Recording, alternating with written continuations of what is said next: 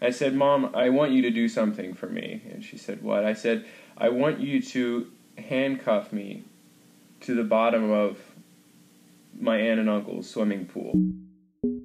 This is Spencer.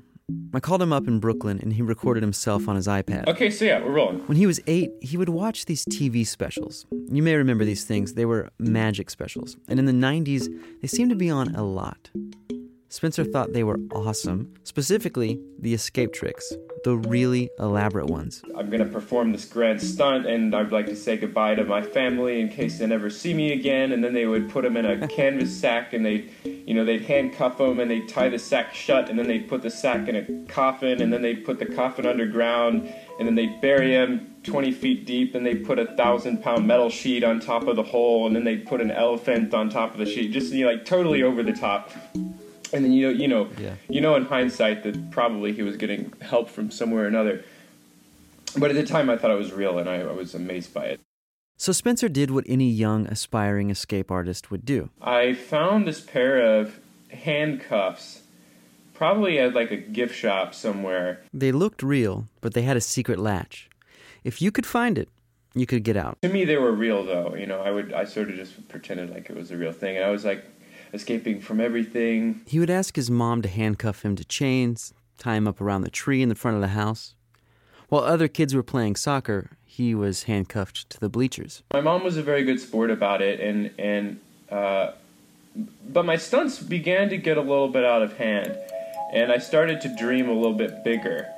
And I noticed that my aunt and uncle, they had a swimming pool we'd go to all the time. And at the bottom of the pool, there was the drain or the ventilation, whatever. This little grate at the very bottom of the pool, 10 feet deep. And so I had this dream that the ultimate escape would be for me to handcuff myself to the bottom of my aunt and uncle's pool.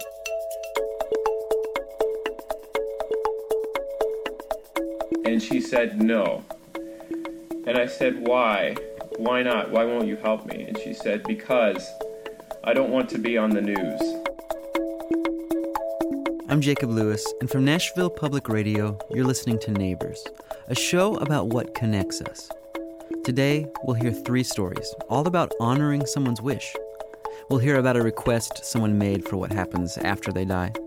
Another story about a wish to be left alone. But first, let's get back to Spencer and see about his wish to be a magician. Seriously, I think I basically just would bother her for like days straight and just be like, Mom, please, can you do this? Can you tie me to this thing? I think that's how it was. So from her perspective, maybe she just had no choice. So I probably would have done the same thing. Yeah. Gotcha. Yeah. So yeah, because I have a friend who has like a 5 or 6 year old, and he's always wanting to do ridiculous things, but they're more like just publicly funny, not like dangerous, but he always wants to have like these themed parties, and he wants to invite adults all the time. So like superhero parties, who do you want to come? He's like, I want Jacob and Catherine, that's my wife, and a few other people. And so he's having like a Joker party because he really likes villains, and like have all these adults come and decorate a Joker tie and do these funny things. But I just think it's so funny that his mom is really good at. She goes along with it. Even though these things are ridiculous, it's like she finds the line where she can honor it. And I just think like for a parent, and like you have the story to think that your mom at least a little bit was like, yeah, Spencer, like I see that desire in you, and I want to, make it happen for you, and at least in a safe way. And so how does that hit you?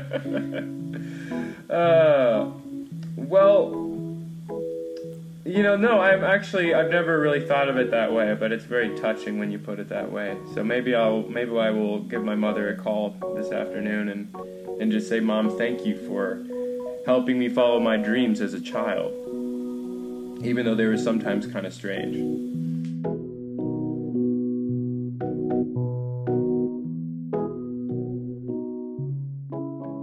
Special thanks to Spencer and his sister, Mary Helen Montgomery, who is a radio producer in Chattanooga, Tennessee. Maybe someday we can finally convince your mom to tell her side of the story. Okay, so the other day I was talking to one of my editors, Mac, and he got really excited to tell me a story about a guy named Phil. This is what your whole theme is about. Honoring wishes? Yeah. It's the ultimate wish-honoring story. So to set this up, this guy, Phil Kaufman, lives in Nashville, but he goes by another name. The Road Mangler? What? The Road Mangler, as in a play on Road Manager. I reached out to Phil and we exchanged emails, but he didn't want to be interviewed. Not because he didn't want the story told, but because he's told it so freaking much. I mean, there was a movie made about it where Johnny Knoxville played Phil. But I think it's an important story because it really, really goes to the edges of what it means to honor somebody's wish. So here it goes. Phil Kaufman, a.k.a. the Road Mangler, managed a lot of legendary acts. He's been on the road with the Rolling Stones, Frank Zappa, Joe Cocker, but probably the most memorable was the rock country musician Gram Parsons. In my hour of darkness, in my time of need. In addition to working together, Phil and Gram were friends. Friends in that early 70s go and get high together in the desert sort of way. They had a real connection, and in July of 1973, one of their mutual friends died. A guy by the name of Clarence White. He played in the band The Byrds. And at his funeral, Phil and Gram made a pact. Whoever died first, the other one would take their body to Joshua Tree National Park, a place they both loved. They would have a few drinks and burn the body.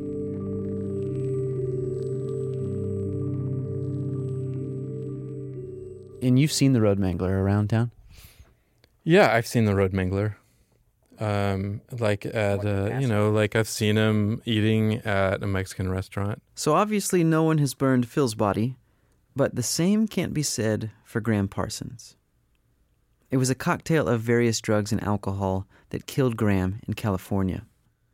His body went to the Los Angeles International Airport. From there, it was supposed to be flown to Louisiana to be buried. But Gram's body never even made it onto the plane. That's because of the Road Mangler. Phil Kaufman and a friend rolled into the airport in a borrowed hearse with no license plate and a back full of Jack Daniels and beer. In jeans, boots, and a cowboy hat, Phil convinced an airport employee that Gram's family wanted the body chartered on a smaller plane. He signed some papers with a fake name and was given the casket.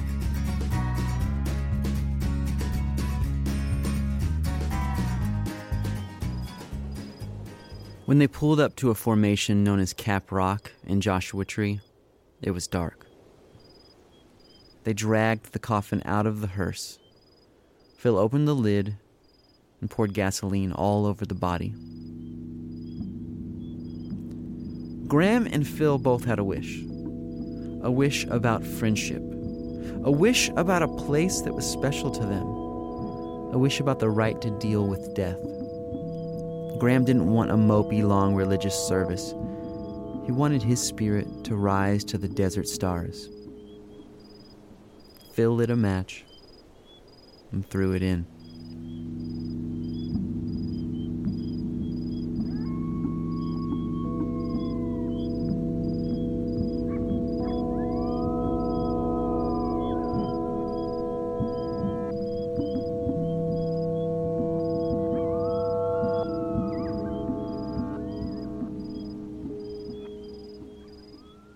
What I think is really intense about the story is that, for one thing, Gram would never know the difference. Right, that's true. If Phil had not honored his wish, he would never know.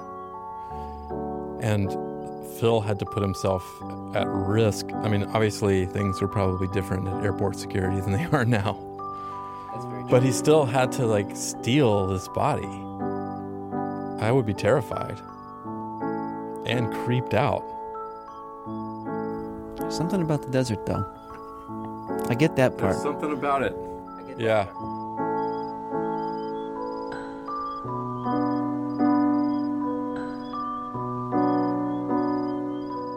It just makes sense to mention that Phil has a book where you can read all about his life on the road called Road Mangler Deluxe.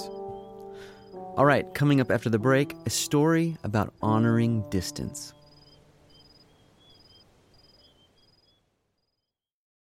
Okay, so this next story comes from America's neighbors to the north. The Canadian Broadcasting Corporation, or CBC, launched an awesome new podcast. May I present to you an excerpt from the CBC's podcast, Love Me.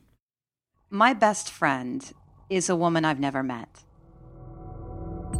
I mean, like, you have your high school best friend, you have your college best friend. I had a maid of honor at my wedding, but Kate is my functional best friend. She's the person I call when stuff goes wrong. She's the person I call if I need to vent, or I need to cry, or I just need somebody to listen to what's going on in my life. 4 years ago, we met in an online writing group. We both hated all the same stuff.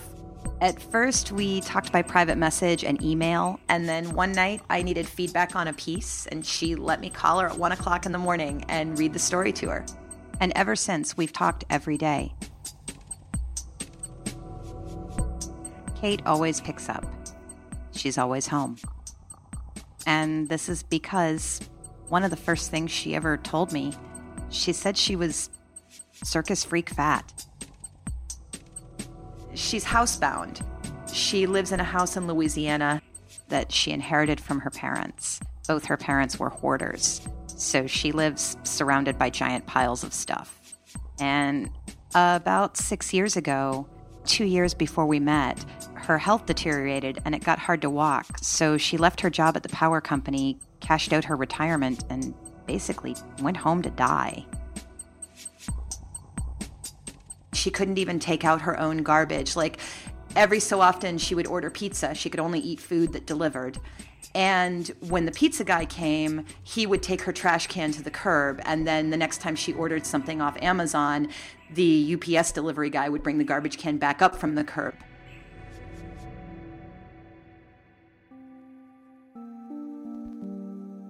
Kate doesn't get out much, but I get out a lot.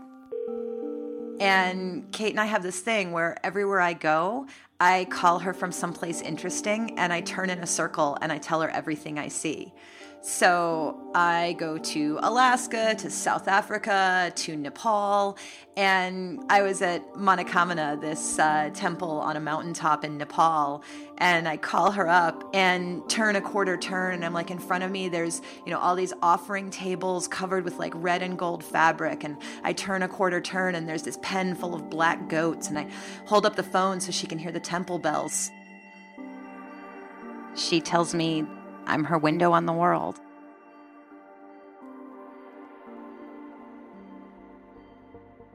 As I'm learning what her daily life is like, as I'm learning stuff like she really missed fruit because nobody delivers fruit, it's the one thing Amazon doesn't sell, as I'm learning that, there's 6 buckets of fishing baubles in the carport, but she can't throw them away because she remembers tying fishing baubles with her dad when she was a little kid.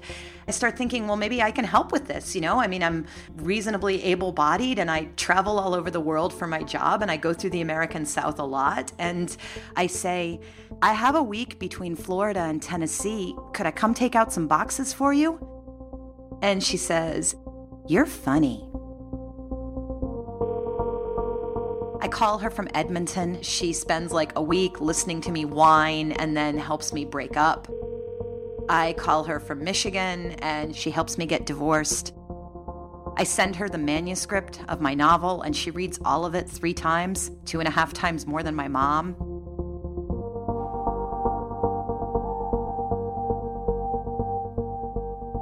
One year in August, she said she was really hot. Her air conditioner had broken. And I said, I could come help with that. I probably wouldn't even have to come in the house. And she really kind of lost it. She's like, stop pushing. It will end our friendship if you come. She was afraid that if I saw her body, if I saw her house, if I saw her, that I wouldn't like her anymore, that I wouldn't be her friend anymore. And I think that as well as all the boxes, she just had this giant hoard of shame we would have these conversations where she would say something like, I think I'll go to the door today. And it took like an hour because she would have to crawl there. And after, a few rounds of I'd like to come and help you, no, don't come. I finally was like, I have to do this. I have to go and help my friend. And I ended up in this little town in Arkansas that was less than an hour away from where Kate lived in Louisiana. And I thought, I am going to do this right. And, she'd had some trouble with deliveries going to the back door because the back door was inaccessible. And she would wait all day at the front door and then discover that they had left the delivery at the back door. And so I print out this handy little sign that says, take all deliveries to front. And I get my sign laminated and I buy some oranges and some apples and I buy bananas that are still green so that they will last. And I Google map her house and I pick up the phone to be like, ready or not, here I come. She picks up. She always picks up. And she says, hey, is everything okay? And I realize in that moment that the price of having Kate on the other end of the line is letting her stay at the other end of the line. That as long as we never meet, she can be the person who helps me instead of a person who needs help. I put the fruit in the fridge. I put the sign in the garbage. And I say, no reason, just called to say hi.